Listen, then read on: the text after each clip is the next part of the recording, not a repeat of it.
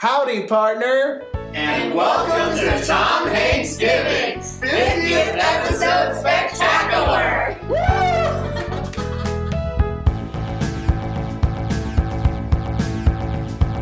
Life's a box of chocolates, friend. That's the way it goes. Sometimes it's a happy end, and sometimes it blows. When you don't understand, you just can't see it through. Just look to the man with one red shoe. Oh, and the world's gone mad. Oh, turn to America's dad. Oh, we'll come together, don't you see? Oh, Tom Hanks is for you and for me. What do you think of Forrest Gump? Forrest Gump is a classic 1994 Oscar-winning movie. I've always been a fan of Forrest Gump. Do I think Jenny's probably my least favorite female character of all time? Yeah. But do I like the rest of the movie? Hell yeah. I loved it growing up, I watched it on TV. I think I watched it on VHS, DVD. I saw Forrest Gump for the first time 2 months ago. What'd you think? It had enjoyable moments. I think you can tell how good a movie is by the longevity of its quotes and characters. We all know that life is like a box of chocolates. We all remember Lieutenant Dan. We all ask Forrest to run. Jenny lost her virginity, and I can't find it anywhere. I thought his performance was solid. Is it the best? I don't think it's the best. I don't know if it's his best performance, but although he did win the Oscar. Well, I think it's kind of like a little celebration of American values and where we are, where we got as a culture. It showed what we went through. I've heard film teacher describe it to me as a Republican's wet dream, and I'm like, I can kind of see that. I guess my problem with Forrest Gump is it feels like the Chuck Berry scene in Back to the Future just over and over again, where it's just this thing that happened in history, this thing that was created by actual innovation and thought was actually just this circumstance. I think for the time that it came out, I think it's the achievement that deserves all of the praise it got. I think anyone can turn on Forrest Gump and still enjoy themselves. So, timeless!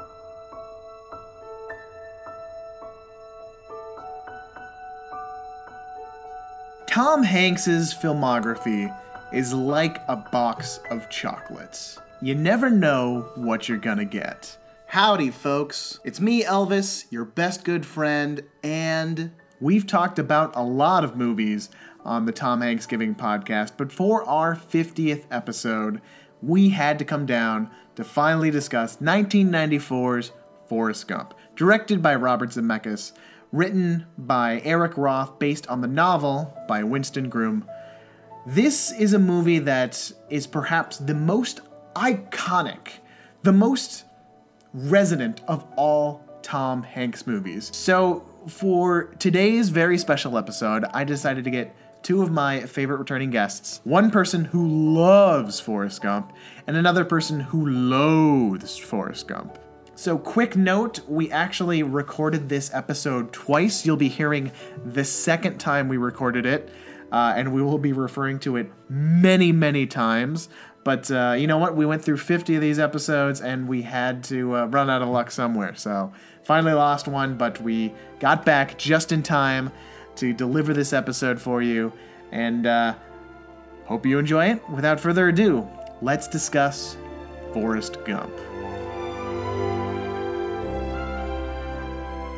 Today we are joined by two veterans of the Tom Hanks Giving podcast and also veterans of the Forrest Gump Tom Hanks Giving podcast, because this is the second week in a row we try to record it.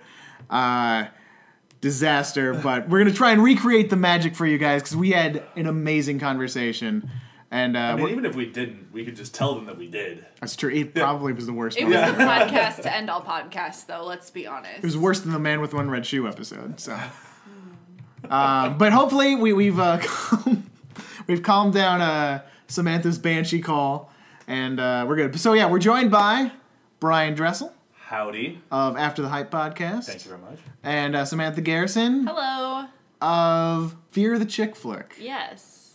And of 2 of these podcasts. That's true. I mean, yeah, you guys have both been on. And several episodes of After the Hype. Yes. I'm just a I think leech.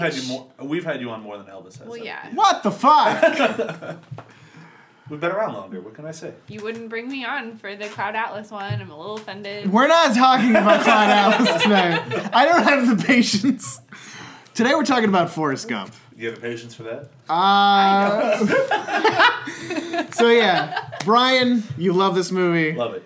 Still after last Even week? after last week, still love it. Perfect. I feel a Okay. little more guilty about loving it, but I still love it. All right. Well, we're gonna make you hopefully get to that guilty part again. I'm there. Sam, you hate this movie. I think it is a rancid cavity in the smile of America. Well, Wow. after our discussion last week, I kind of landed on loving it for being such a horrible movie because I feel like it works on so many layers. It's just not horrible, though. We're gonna talk about it. We're gonna get into it. So, Brian, Yes. what is your interpretation of this movie? What is your succinct summary of the plot? If I can even do half as well as I did last time, I'll be, proud of myself. Okay, so the way that I see this movie, it is about a young man with slightly below average intelligence and his journey throughout time from, I don't remember exactly when he's born, but say like 50s through current-ish times. I think like late or early 80s is where it ends. And it kind of goes through like important events and how he somehow managed to be in the right place at the right time every single time to have an important effect on them. And then he goes for a run. Yes, he goes for a run. Sam, what's your interpretation? What is the plot of this movie? It's about a simple white man who manages to eclipse major achievements of actual American heroes and contributors, all in the name of folksy Americana. I'm having horrible flashbacks last week.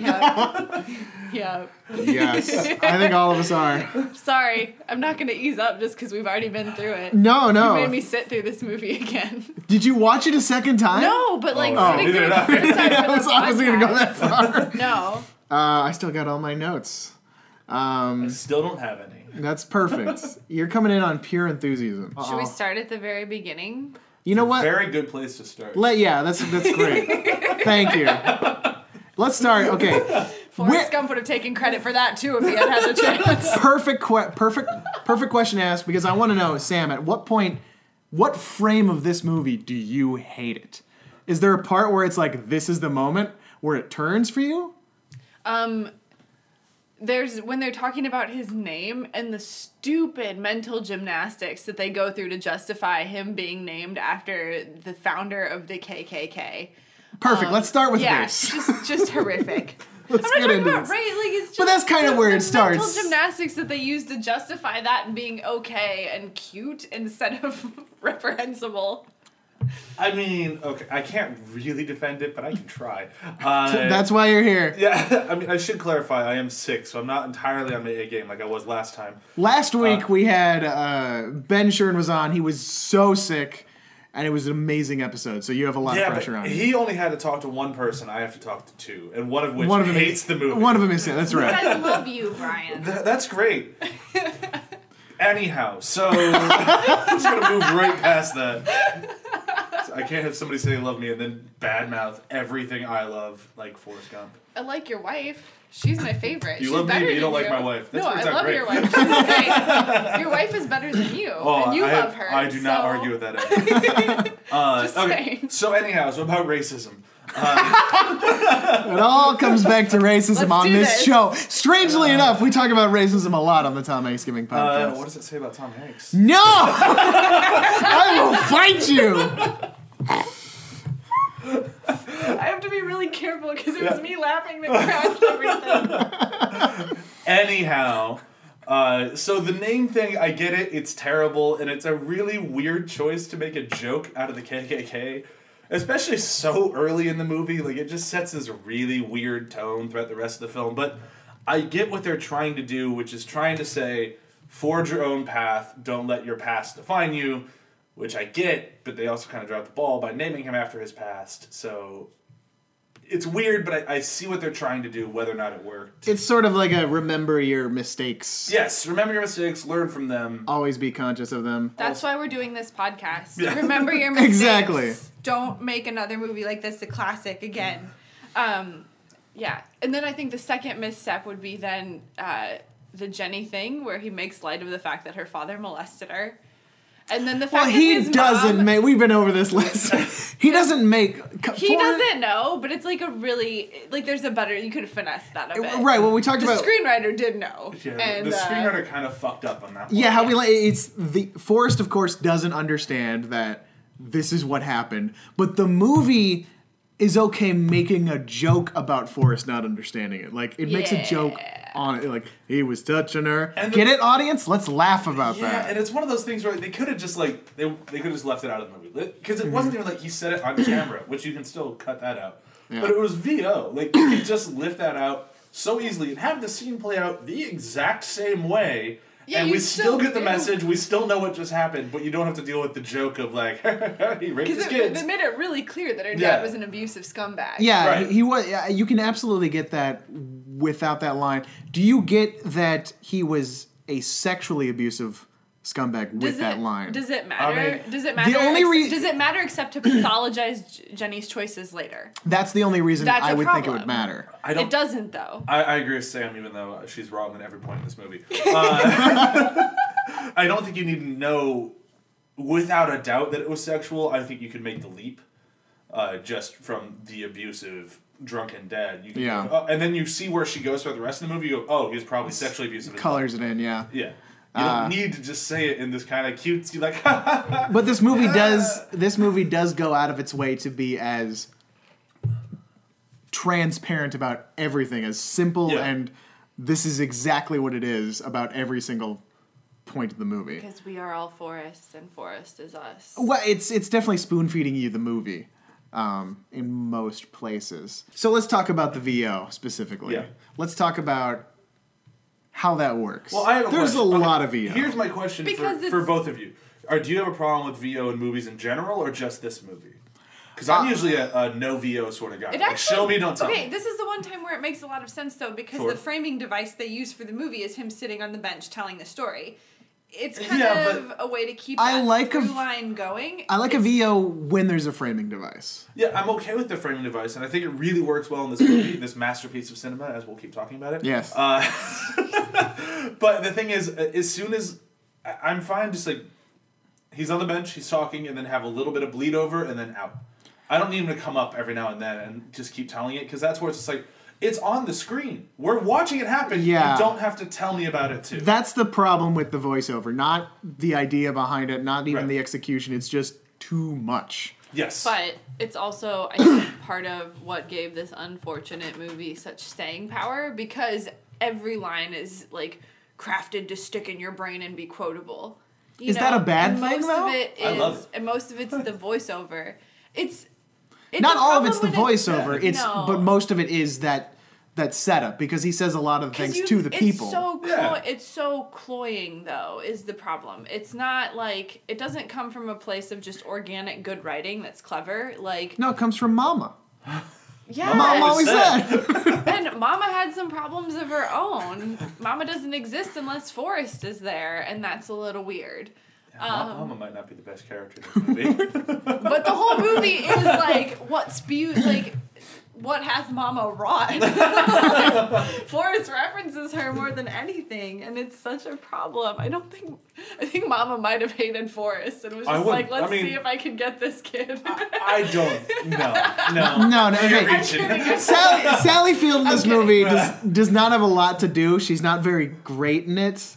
I think she's a ghost because she just disappears unless Forrest is there. But Like, this woman has no internal life. there's no no suggestion. characterization. That's all true, but there's no suggestion that she doesn't like Forrest. I know. No. I'm, She sleeps She with does this a lot for principal. him. I mean, I know. the only thing that she has is that she loves her son. That's her character. Literally it, yeah. It's that and like Through- that huge plantation. Well, no, I don't. I mean, like the only thing her character has Yeah. is that, and It's the so fact they sad. used to own slaves back in the day, which is probable. Yeah, I mean, especially with that name. Yeah. Yeah. But let's not talk about the past. No, no, not today of all days. Oh, just So we mentioned the voiceover has the bulk of these iconic lines. These lines that you say are very cloying. It doesn't have all. I mean, there's like Run Forrest Run. Run Forrest Run is Lieutenant Dan, Ice Cream. Like there's like a lot of those. Yeah, I know, but this You're a movie, goddamn genius with a goddamn IQ of 160. Yeah, none of these are. That's my favorite line. yeah, this movie is filled with some of the most quotable, memorable lines. And I think you're missing the best part of that, which is far away. Gone! And then him running down. I can't quote the whole thing though. I get You winded. have There's to. more of it. I mean, it does just keep going, and it's great the whole way through. so what about this movie makes, like, why is this script, like, so quotable? Is it partially the performances? I Is don't it- even think partially. I think it's entirely because these lines aren't. You look at them on paper; they're not that great. Like Run Forrest Run. I mean, Run Forrest Run is the dumbest line on If they paper. don't shout it time and time and time again, and it's not followed by a really fun running sequence that puts them into college, the line has no weight. It's like that's Part the of that line. is Zemeckis, though. I think even more Yeah. than the performances, like Zemeckis knows how to craft an audience-friendly movie. He's Yeah. Sure. really, really good at He's that. maybe the best. Yeah. And think- it's but yeah. and it's Yeah. he just knows what's gonna stick in people's brains, and he hits that really hard. He knows how to stick it in his brains too, because we go Yes. through the Run Forrest Run sequence twice. Once when they're kids, once when they're in high school, There's and no then denying that this is a well-crafted movie. It's Yeah. just unfortunate that it presents some really shitty messages No, in that. the movie craft. itself is very tight. Like it's very Yeah. succinct. You so can't it's argue with really that. well edited. Yeah, It's so unbelievably good. well put together. Yeah, just like- whether or not you like what's in it. yeah. And I think that's part of the staying power is that it's just very well crafted to appeal to the most amount of people in the broadest way. And there's nothing wrong with that at all. I mean, at all. But it sucks that this is what they're getting to stick in people's heads, you know, because it's gross. But I don't think the things that are sticking in people's heads are the gross. Yeah, parts. there's nothing gross It's not about like, Run oh Forrest man, Run. I love Forrest Gump. That part where they horribly misrepresent the Black Panthers. I love that part. It's my favorite part in the movie.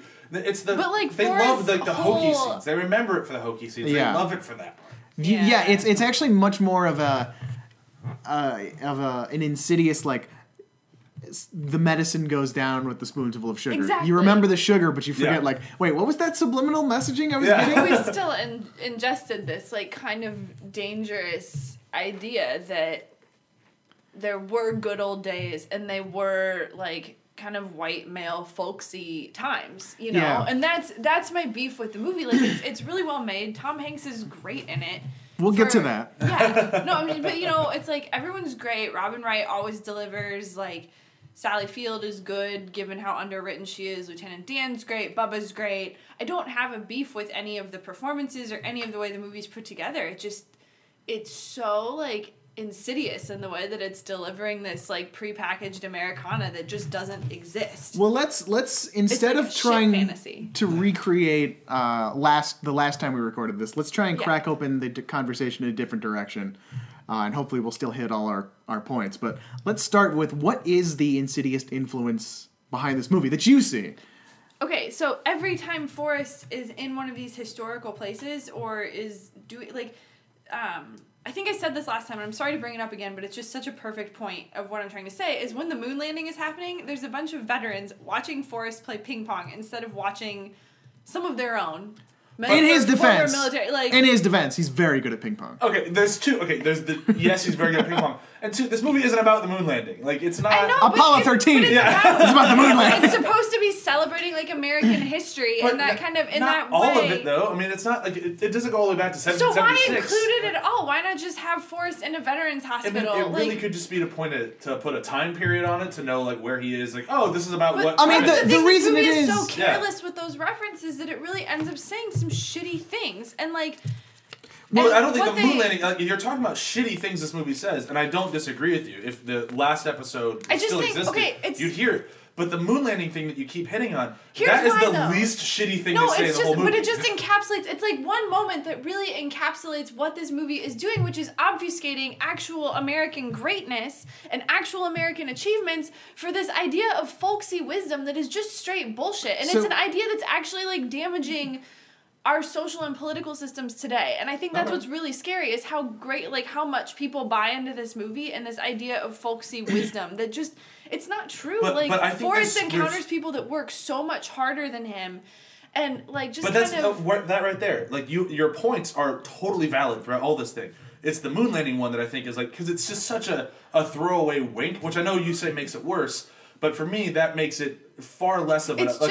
To clarify, you're saying the moon landing thing, which is just basically a harmless joke, is representative of what the movie is doing as a whole. Like these bigger moments, and like it's just like a really quick point that's illustrating the bigger point. Like when Forrest becomes a successful shrimp boat captain, it's because he's in the wrong place at the wrong time, and all the good shrimp boat captains are wiped out in a storm, and consequently a whole small black town and its economy is demolished, and then he goes and employs all of them, and as a white savior makes it better. So much worse than the moon landing. Yeah, but I'm just like, that's a lot. Yeah. I'm If just you're gonna- saying, like, as a way of explaining this, like, that's what he does. He comes in and, like, takes over a black community that was, like, thriving and doing well on its own, and just, like, turns it into this, like, corporate success story for himself. He provides them with nice things, but we don't, I mean, not that this is about a shrimping community, but it's just a little weird and it's a little uneasy. Okay, no, I don't, like, and that's the part that really is kind of upsetting. I wholly 'Cause the whole don't movie disagree is with like you. that. No, I get it.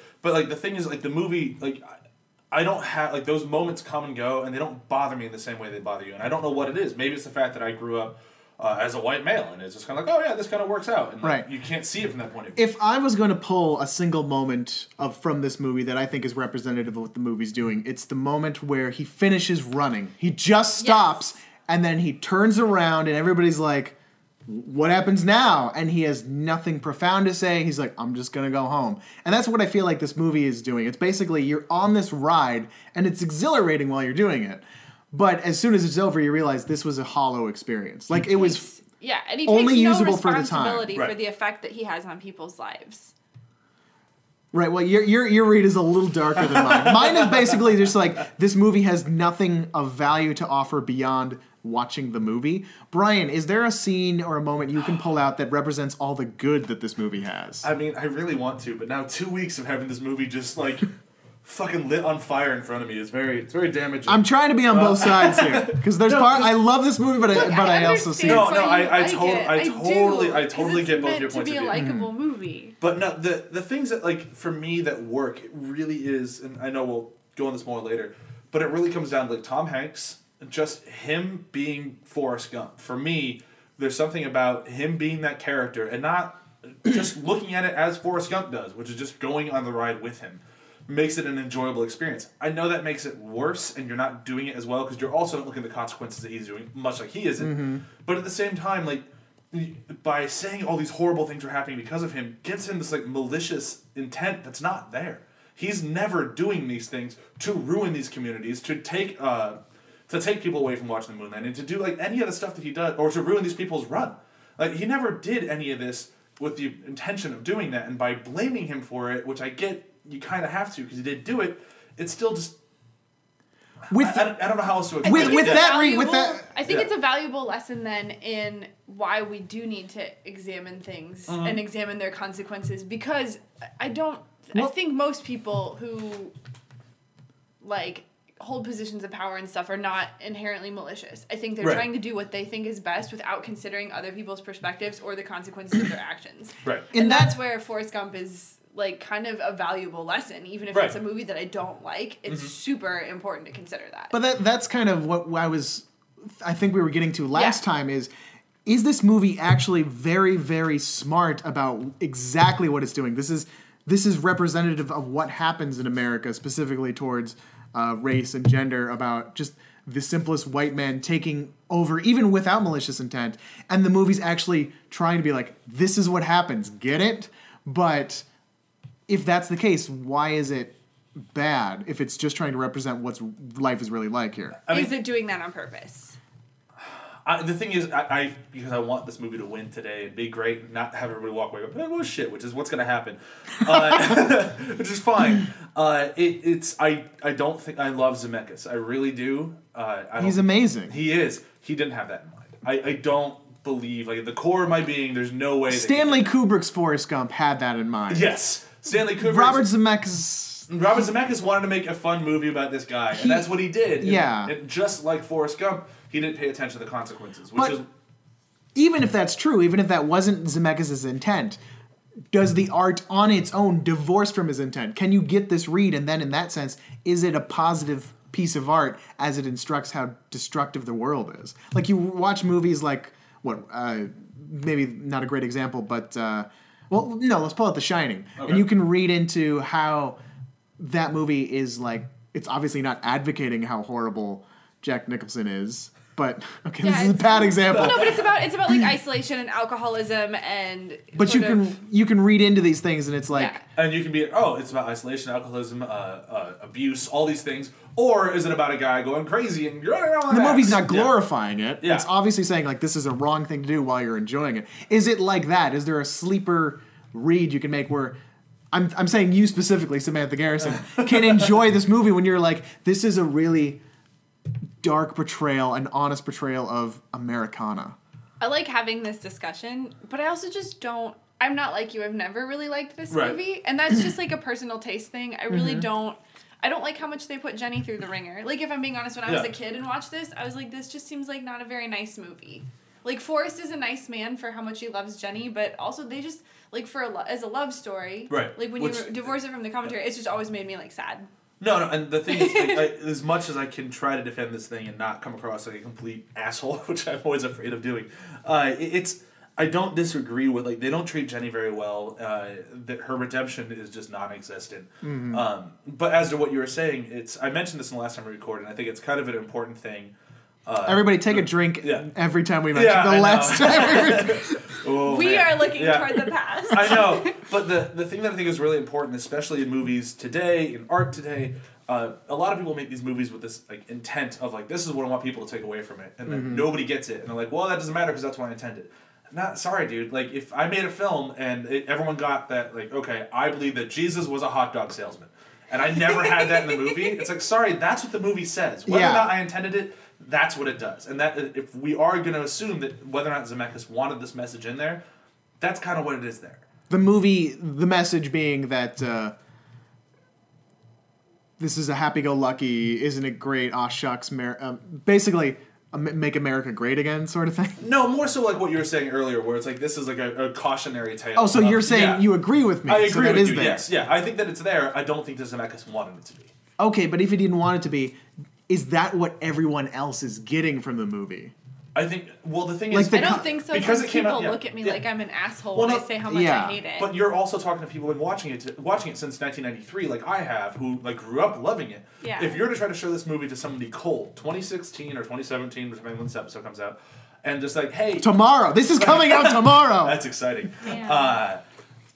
But yeah, if you show it to somebody cold today, they might get a completely different read than the child, like me, did when I saw it when I was a kid. Because when I saw it as a kid, my reaction to wasn't I love Forrest, I love this, I love this. It was I want to make movies. Like that is the best like adventure thing I've seen in a long time. I want to make films now because that kicked me off.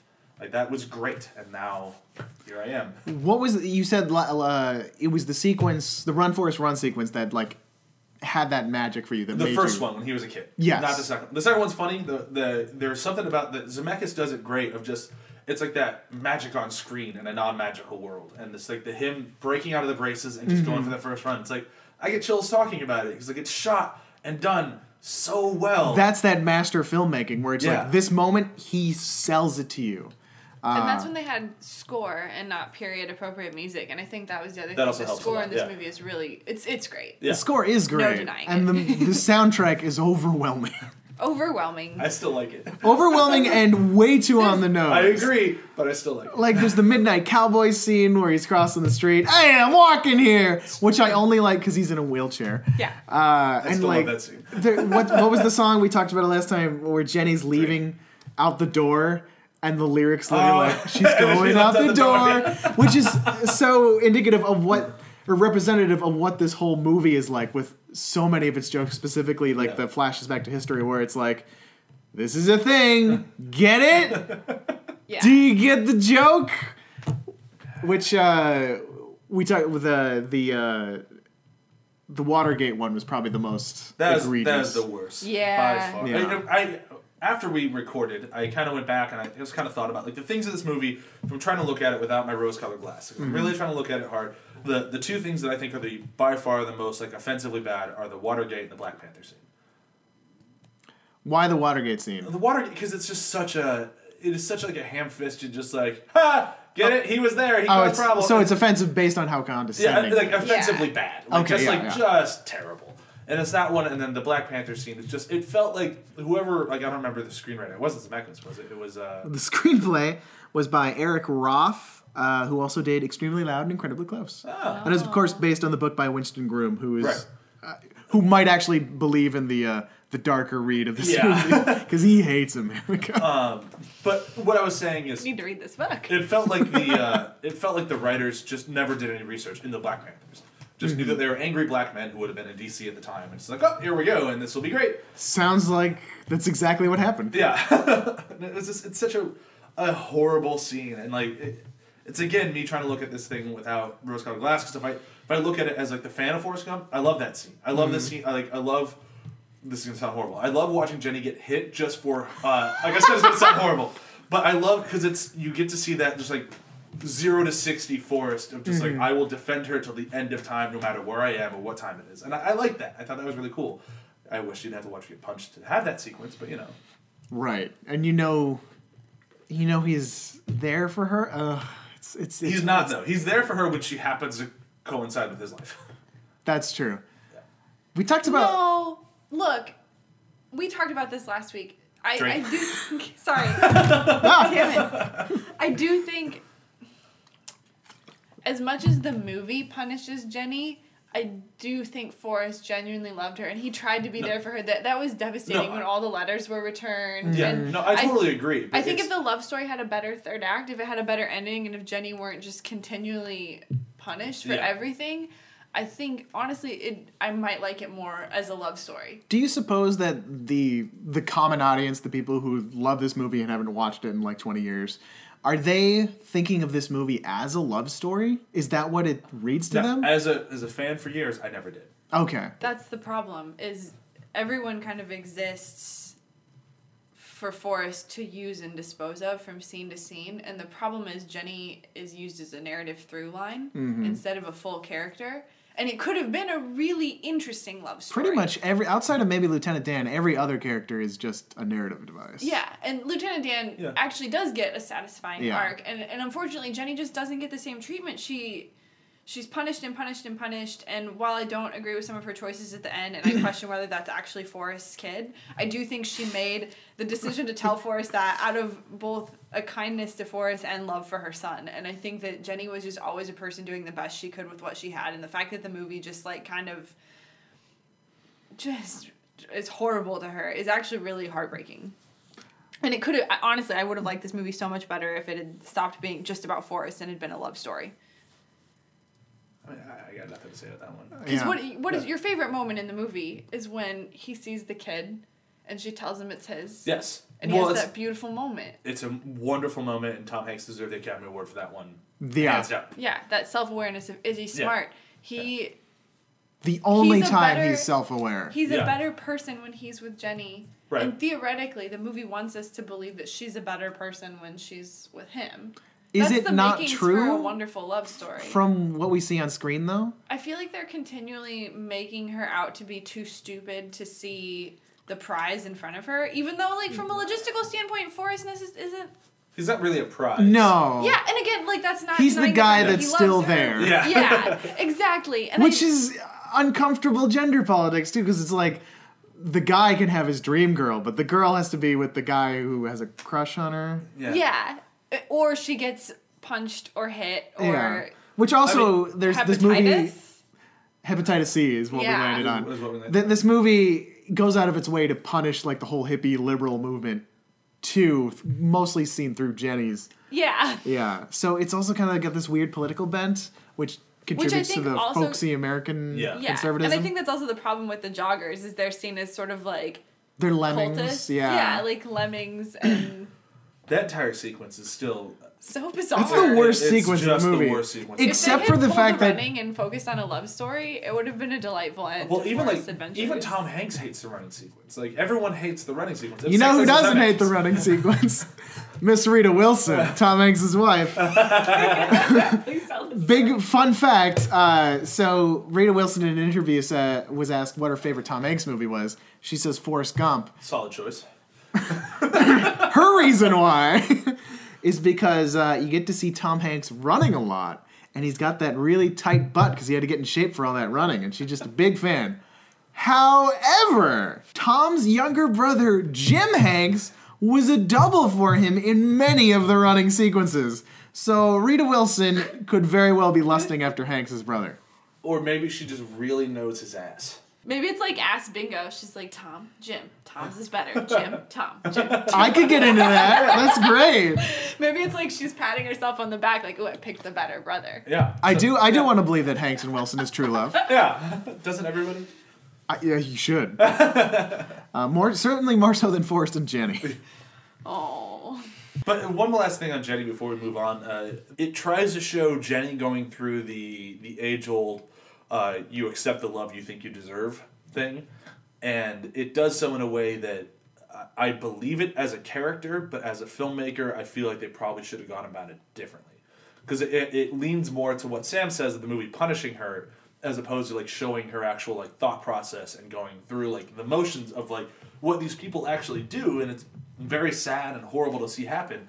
But when you're watching like this movie, it just kind of feels like, nah, she's just gonna get fucked over and over and over and over and over.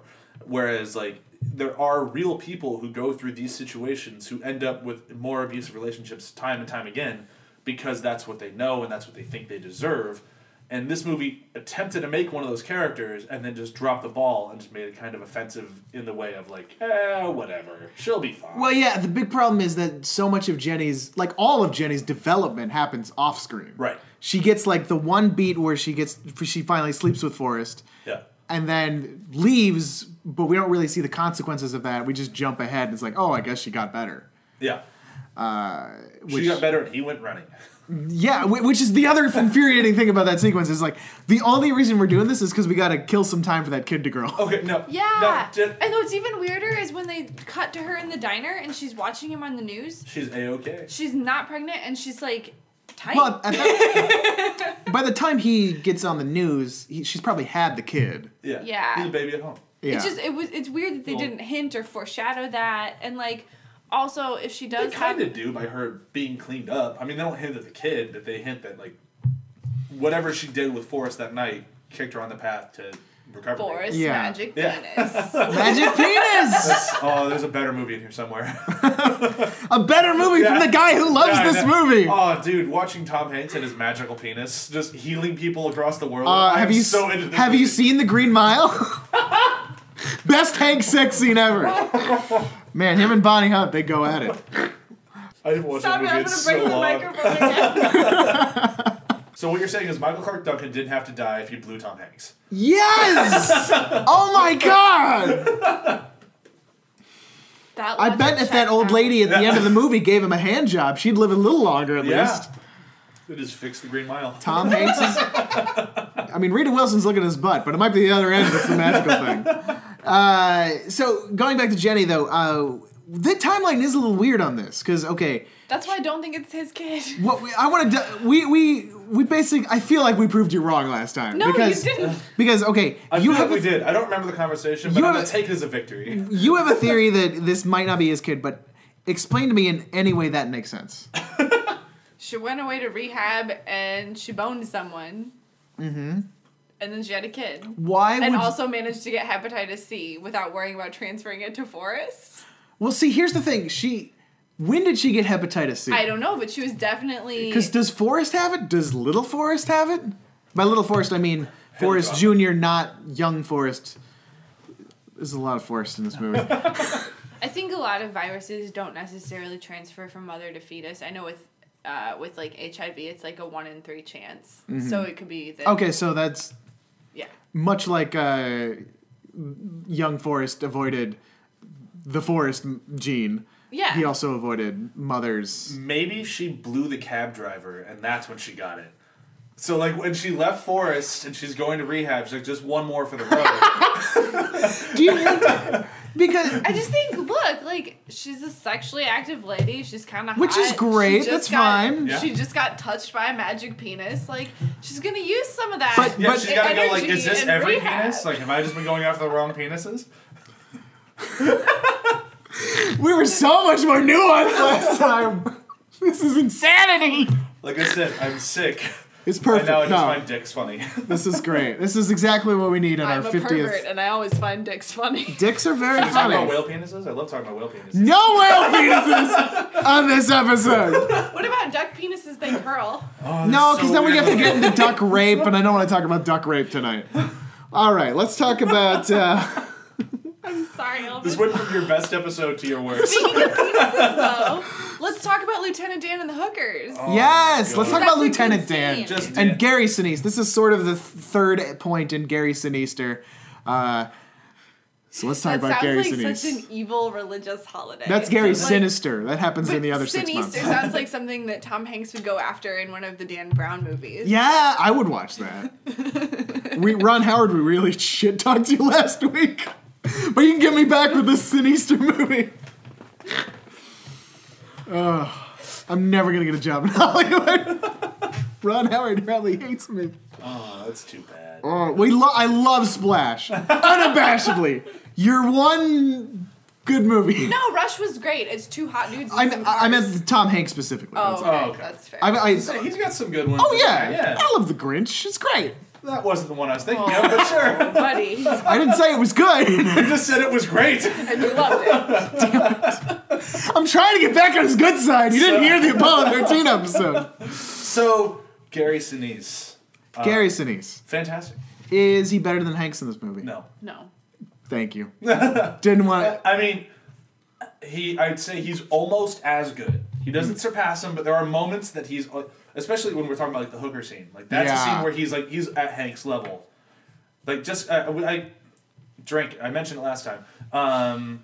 It's that scene where she says, "Hey, is your friend stupid or something?"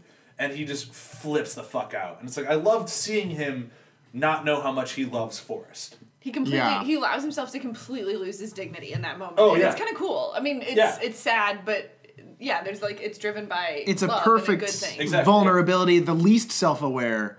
Yeah. It's actually interesting that Gary Sinise's best performance in the movie is when he's the least self-aware. Tom Hanks Yeah. is when he's the most self-aware.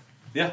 Well, and I think that speaks to their characters. Forrest had no plan for his life except to just like keep trying to survive, whatever, to just do what Mama said and to just do what Jenny said and run. Whereas Dan, Lieutenant Dan, like was very adamant about being a warrior and dying on the battlefield. He felt Right. he had a sense of purpose, and he was so self-aware and so self-conscious that Forrest destroyed that. That's interesting, and this is something we didn't talk about last time. So, new discussion. Let's give it a shot.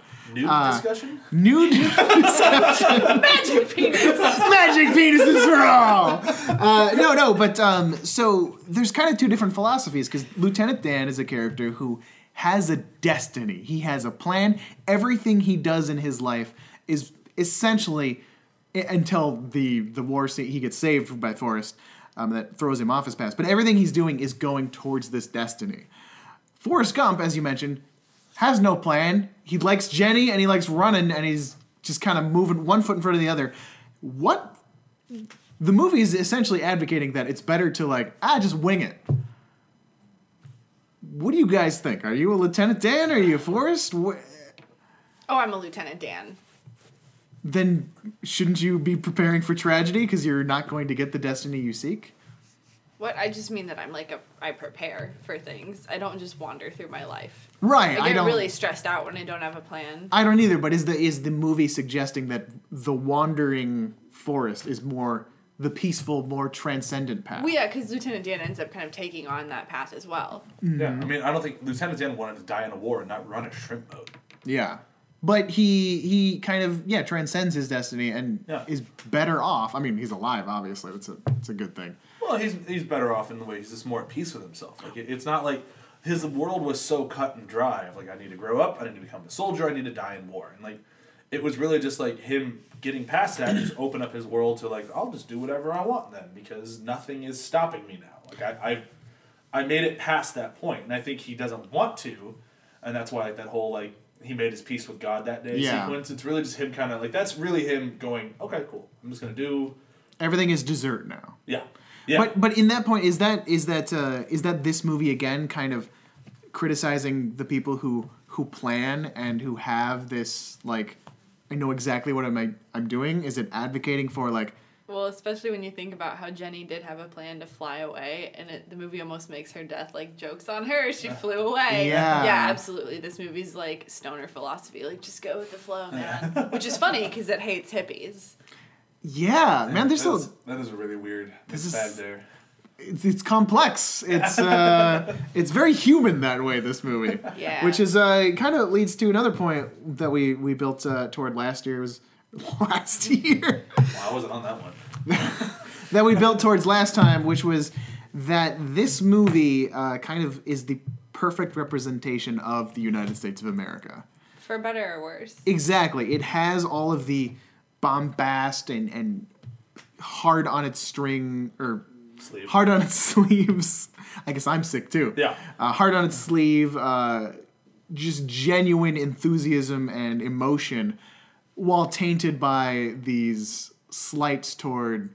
It purports to really love America while refusing to acknowledge that America is more than just, aw shucks, cool white dudes. Isn't that America? That's what like, I'm saying. Isn't that like perfect? Yeah, I'm saying. Which is why I keep coming back to this movie kind of being or worse, it's like it a is. perfect piece of art. Yeah. And just as like if this is a perfect mirror to America. Yeah. It's not always great. It's ugly in some real parts. What's crazy though is I'm not sure that was necessarily the intent. And Again, I don't think it was and either. that's where I struggle with it. Like, obviously, we've had like a really cool discussion about it, and I think, yeah, and I think that's valuable and that's awesome. But I also just think that intent is important, and that's where it's a little bit weird to think about. I guess I don't know. See, I wholeheartedly disagree on intent being important. Yeah, it's just because I think that gives the filmmakers too much power. Like it's like I don't care what your intent is. Like I care about what the art is, like what I can see. Because you can't always talk to the filmmaker about their intent. So at that point, what do I care? The intent is important when you're making the thing. Yes, of course. You have to have a point of view, you have to have a purpose, but yeah, like you can death of the author, you divorce what I agree with both of you. I believe Zemeckis isn't this heady of a filmmaker. He didn't have this intention to be like, this will be a perfect portrait of America. Like, he probably said that, but in a sense of like, it'll be great. It'll be like America. He didn't have this other bigger, broader, grander theme to it. But that's where it can be both dangerous and a good thing. Yes. Like, it's, I don't know, not to get super Taoist, but like in Tai Chi we talk about intent all the time because you're like hitting people and you want to make sure you hit them accurately so that you are safe and they are not, or that you get them away from you. You know, and I think that's where, like, his intent is wonky, so his aim is wonky, and that's why you get, like, a more scattershot meaning than something that's very precise, like Kubrick or whatever, where his intent almost overshadows your enjoyment of the movie sometimes, you know? But, I mean, you're not wrong. But even, like, it's some not people... a wrong way to approach a film, whatever, it's just... for me, it's something I struggle with. No, like, but I think like even with people who like have very solid intent in their films, they don't always come across. Like it doesn't always work. You could have the most like intelligent filmmaker in the world, and they can still make a movie that goes haywire. Yeah. Yeah, and then I mean, like, it's obviously a completely different league of movie, but if you watch a David Lynch movie like Mulholland Drive, you'll never know what he was intending you to think. Yeah. But you're going to take away a very real meaning when you watch that movie. Can you not say the same thing about Forrest Gump, despite the fact that it's more classic Hollywood structure? Yeah. I think it's there. Whether or not it's supposed to be. But is it? Can a movie supposed to be a certain way? But I think you're you're absolutely right. The way a movie plays in the culture and the way that the world receives it is just as important as what the author intended. I think you're absolutely right. And I think the world did receive it more as Zemeckis intended it, which is also, I think, indicative of how the United States of America, most of the United States of America, receives the United States of America. Well, no, but I also think that it was a very different time when this movie came out. Like, it wasn't like... Racism was over. I mean, yes. Sexism didn't exist. If you were looking at the current pop we had culture... Bill Clinton as president. Bill Clinton! But if you're looking at current pop culture, you weren't wrong. Like, that's what we were being shovel-fed all the time. This is like, everything's fine. Now we look at the news, it's like, oh, World War III is tomorrow. Yeah. Like, which is weird, because actually a month from tomorrow. Sorry, Which is weird, because, like, statistically, things are actually okay. Like, when you look at crime rates and, like, people's health and well-being. That was Thanks, Obama. What a day. But that was lower crime rate. In early 1990s, would that have been before, like, the media and culture like sensationalize all the negativity in the world versus No, I think it was right on that that borderline. before which is that? why a movie like this exists. That makes sense, yes. Definitely pre-internet. Yeah, and that's a huge. That's a huge thing because that really changed the way that we consume media and journalism. We still relied on news and print media to be kind of more integral, and they weren't trying to pull faces away from people's computer screens, becoming more entertainment focused. So now I you think can that, get your information, any information you want from anywhere. Yeah, whether Who cares if it's true or not? Yeah, we're in a post-truth society. Hooray! Fortunately, we're not in a post-Hank society. Oh God. Give it a month. No! Stop it! 2016 has been horrible. You shut your whore mouth. I can't. I don't disagree with you. I'm just far more pessimistic about things coming up now. Oh boy! I have a bad feeling 2017 is gonna make 2016 look great. You've kind of hinted at it, and I sort of made a mention of it earlier too. Does this movie? Did this movie influence people? So this is how we got here today because of Forrest Gump. Is that a piece? Do you believe that?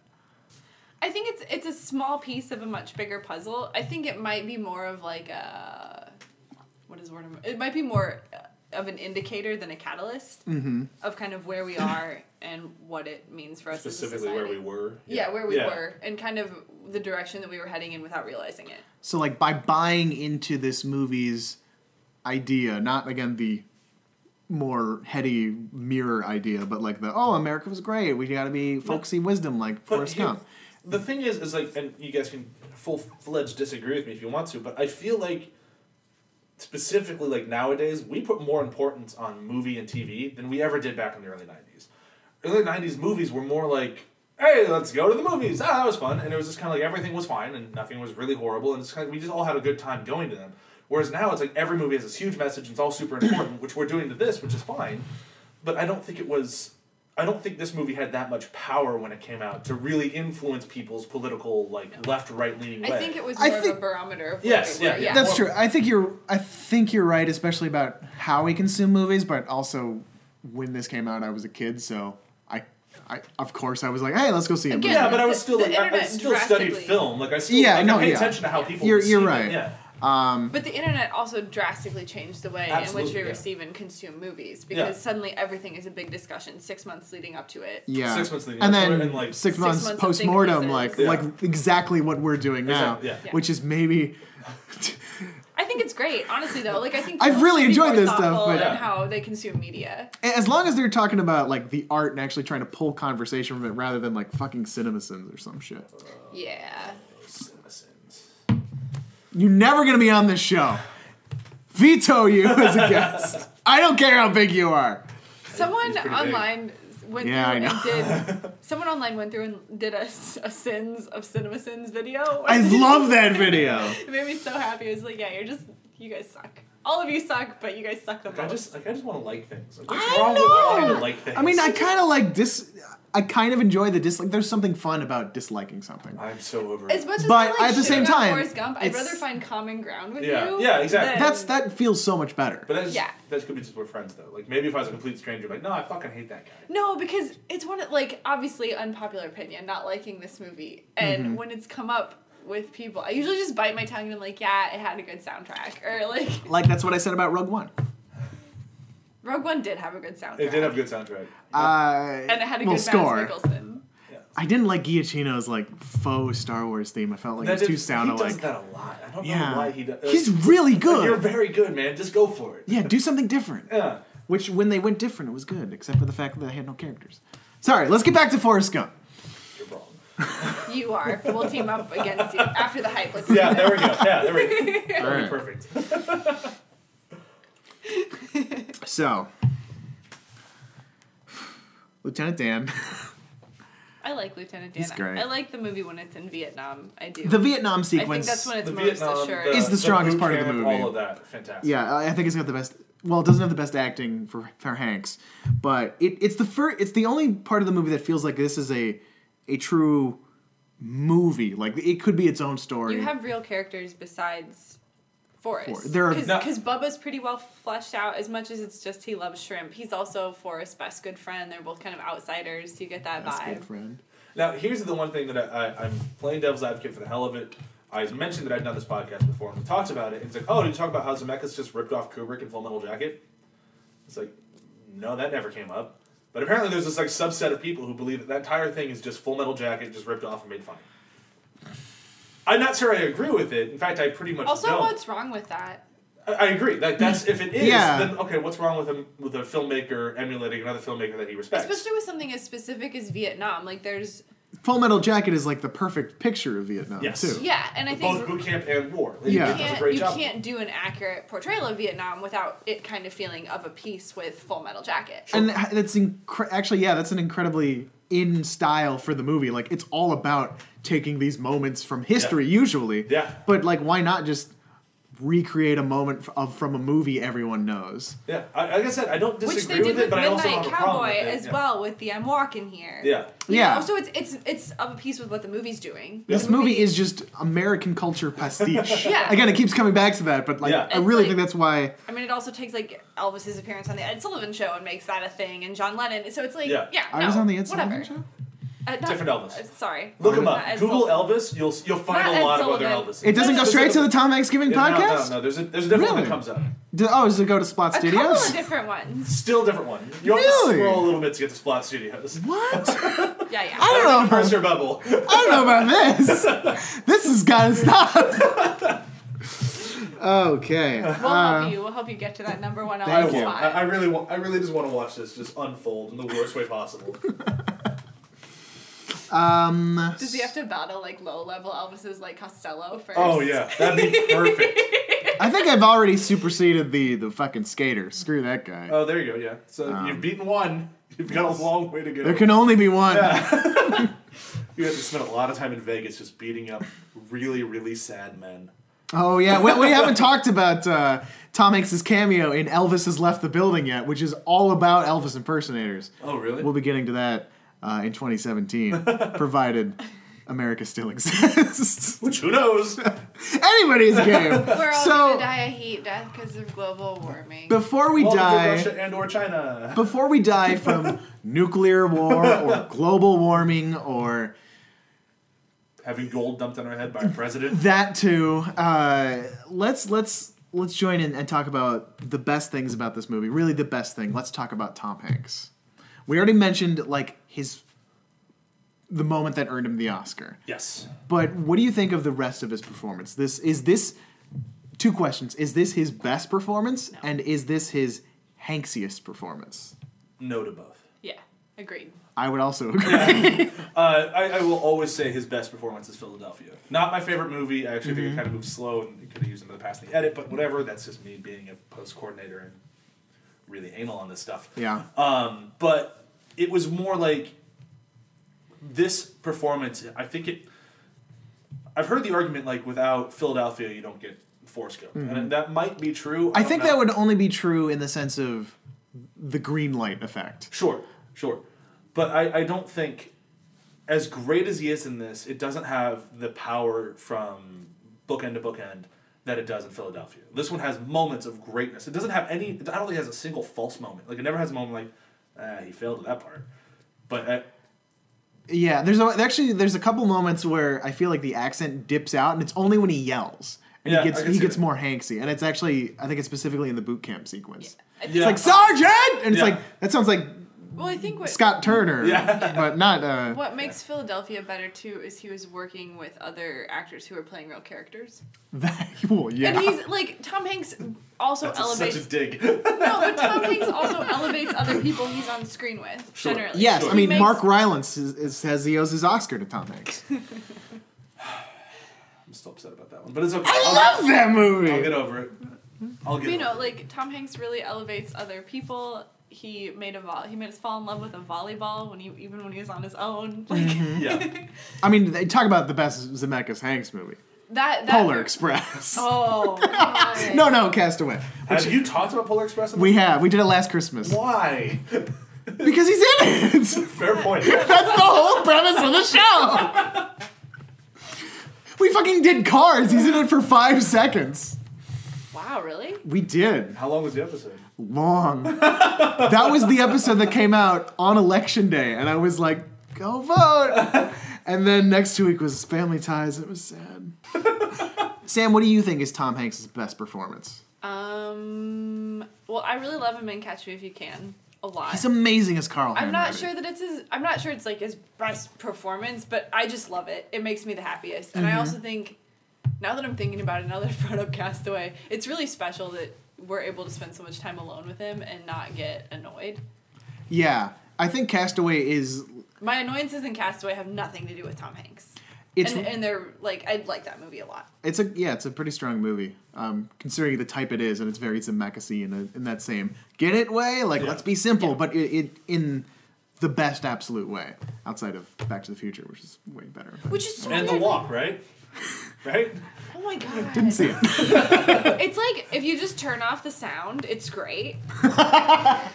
He kind of takes a... It's super tense, but God, it's horrible. I loved it, but I loved it for, like, the weirdest reasons. I really like the last bit where the actual walk itself it's so is good. so much fun to watch. Like, that's the thing. It's super fun to watch, but getting there. Now, you want to talk about Zemeckis making a character, like, A-OK. The Walk does such a worse job than this one. That dude fucking cheated on his girlfriend, like, every 2 seconds. And that just makes him look like the nicest guy in the world. Yeah, he was like the scummiest French whore, which would have made it so much more interesting. Yeah. Like, this guy is just like a death-defying pervert. But no, it's like No, it's Joseph Gordon-Levitt with his French Do you suppose then that... Mine was better. You're not Okay. The movie is a mess, but I love it. Dark question. Dark. They say that, there are certain directors, certain auteurs, that... Her French accent was better. Shut up. That was Russian. That's even worse. That certain directors have sort of a scene or an idea or a theme that they kind of keep going back to. Like Spielberg famously always has dad issues in his movies. Right. Is there something about Zemeckis then with like the treatment of certain of his characters where like he's trying to make up for something he did in his past or figure something out? Like No, he's really into his flawed characters that he's not going to attempt to redeem at all. Like in kind of like a weird way. Like, almost like the sort of the message of the movie Sully, where it's like he didn't do anything wrong. yeah. You're just supposed to take it at face value. Like you can look at your movies, like pretty much any one of them, and go, no, that character is fucking like a dick. And the movie will never attempt to redeem him or do anything different about it. It's like, no, that's just the way some people are. And that could just be what his opinion is on people. Maybe Zemeckis doesn't like people in general. I get that more from his movies than I do. It's weird. I feel like every time I try to think about Zemeckis, like all of his movies feel really similar. But then Back to the Future just throws everything for Back to the Future is the standout. They're so special and weird and different, and they don't fit any of the other Any of patterns the- of his other anything, movies. Yeah, it doesn't feel... I mean, it feels like a Zemeckis movie in that it's amazingly made, but it doesn't feel like it has like any sort of theme or resonance or I mean, the you same can sit and personality. you can because- sit and parse them for hours, but not like we're doing here. It's more just like the fun mechanics of the time travel, like how Marty and Doc have such a cool relationship, and like... I mean, there is like the questionable, like weird racism thing too that you get in Back to the Future too, where or Back to the Future where Marty goes back and like gives Mayor Goldie Wilson, another Wilson actually, the idea to be the mayor, and then he gives Chuck Berry the idea for the song. That shitty racism is also just pervasive in Hollywood. Yeah. It's really Yeah. hard to say that's part of just one filmmaker when.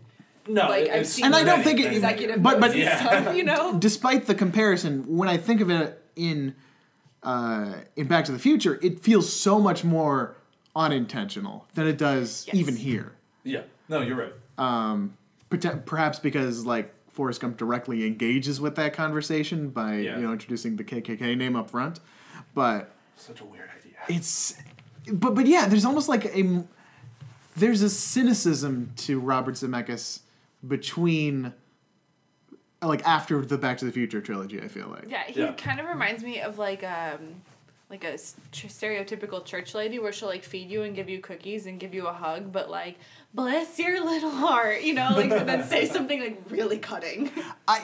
Every time I think of this guy, and we mentioned this all the way back on episode 2 when we talked about Castaway, I think it was when the trailer for Castaway came out and it gave away the entire fucking movie, because he described trailers are supposed to be like movies. Mainstream Hollywood movies are like McDonald's. You want to know exactly what you're gonna get, And that, I feel like, I wonder if that is how he felt after Back to the Future. Maybe he just hates his audience. Like, he thinks everyone's stupid. I think he kind of does. Yeah, it wouldn't surprise me. Yeah. Now, if that's the case, then is Forrest the stand-in for the people he hates? Because he's a simple man. He's a stupid man. Stupid as a stupid does. Yeah! Is that where we're landing this episode? I don't know if there's any more we can really stretch.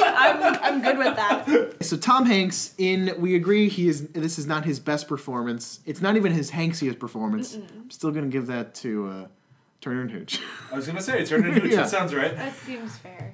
Just shouty Hanks is the best Hanks. It's so good. I do love though Not watching. Terminal? Terminal's so good, right? Oh god. I did love though watching Punchline, realizing that if you had shouty Tom Hanks and replaced it with shouty Nicolas Cage, all these war movies suddenly become great thrillers. I do love Punchline too. That's another good performance. Underrated. I've never seen Punchline. Underseen. It's the lost Hanks gem. Volunteers is also really good. I've seen Volunteers. I haven't seen I've Volunteers. never seen Punchline. Love it. Punchline was for Tom Hanks Giving, and it was a really bizarre experience. It's a good movie, but it ends in such a weird spot. Yeah. It's another great movie, like so many Tom Hanks movies. In fact, you could say all of them, since we've done it 50 times now. Could you? All of them? I don't remember you saying anything nice about Sully. Didn't like the movie, but we had stuff to talk about. My point is, there's a lot of Hanks icon movies. I think this is definitely one of them. After this discussion that we've had 2 times now, Drake. Where do you guys feel like? Give me your last this is what this movie is. Have you changed your mind? What does this movie really represent? What's the takeaway here? Brian? I don't know what the takeaway is. I honestly don't. Maybe if I was feeling better, I might be able to come up with a better answer. But as we've been talking, my wellness has been going down like a plane. Like a plane flown by Sully. Don't worry, we're gonna land that plane. Great. Yes. I saw that, by the way. I'll talk to you after we get done. So I think it's a movie that's important to both cinema. It's important to be Tom Hanks fans, Zemeckis fans. I think it's an important film, and I think people should see it. And whether or not you've seen it before now, and you'll take away that it's this great magical ride, or you'll see it now and you might be like, no, it's a really cynical, dark, twisted thing.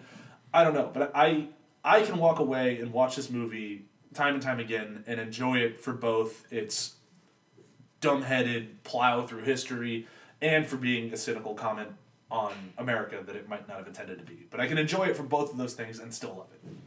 Sam, your takeaway. I'll never like this movie. But I appreciate... At least she's honest. Yeah. It's I just won't. Like, it's made me sad since I was a little kid before I had these, big thoughts on it. When it was just like, man, this sucks. I like that your read isn't entirely deep analysis, though. No, you just don't like it because it makes you sad. I thought it was a love story, and then it just doesn't work, and it made me sad. It just makes me really upset. And I think that's the thing. It's just...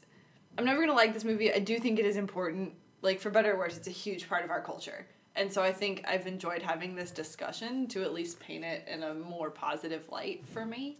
But That's funny because I've had it as a way more negative light for me. Cool. Then I've done my job. So is Forrest Gump the charming, lovable, iconic Hanks movie that people can just turn off their brain and enjoy? Or is it this dark representation of the biggest problems with subliminal messaging in media and the darker sides of America? I think it's both. Maybe it's both. Yeah. Yes. And that's a perfect way to look at Forrest Gump. And wow, what a perfect end to our 50th episode of Tom Hanks Giving. Woo! Yay! Thanks so much. I'm so glad that you guys were here to do this twice. Yeah. Drink. Where can people find you in the meantime? Sam? I'm on Twitter and Instagram at SammyJane613, and I am hoping to restart my column every Thursday at filmtakeout.com called Fear the Chick Flick, so check it out. Brian? I have a podcast that comes out every Thursday called After the Hype, where we talk about movies sometime after they've hit DVD or home video on. And you can find us on athpod.com. Have you done Forrest Gump? No, we've never done Forrest Gump. It should be the three of us talking about it again.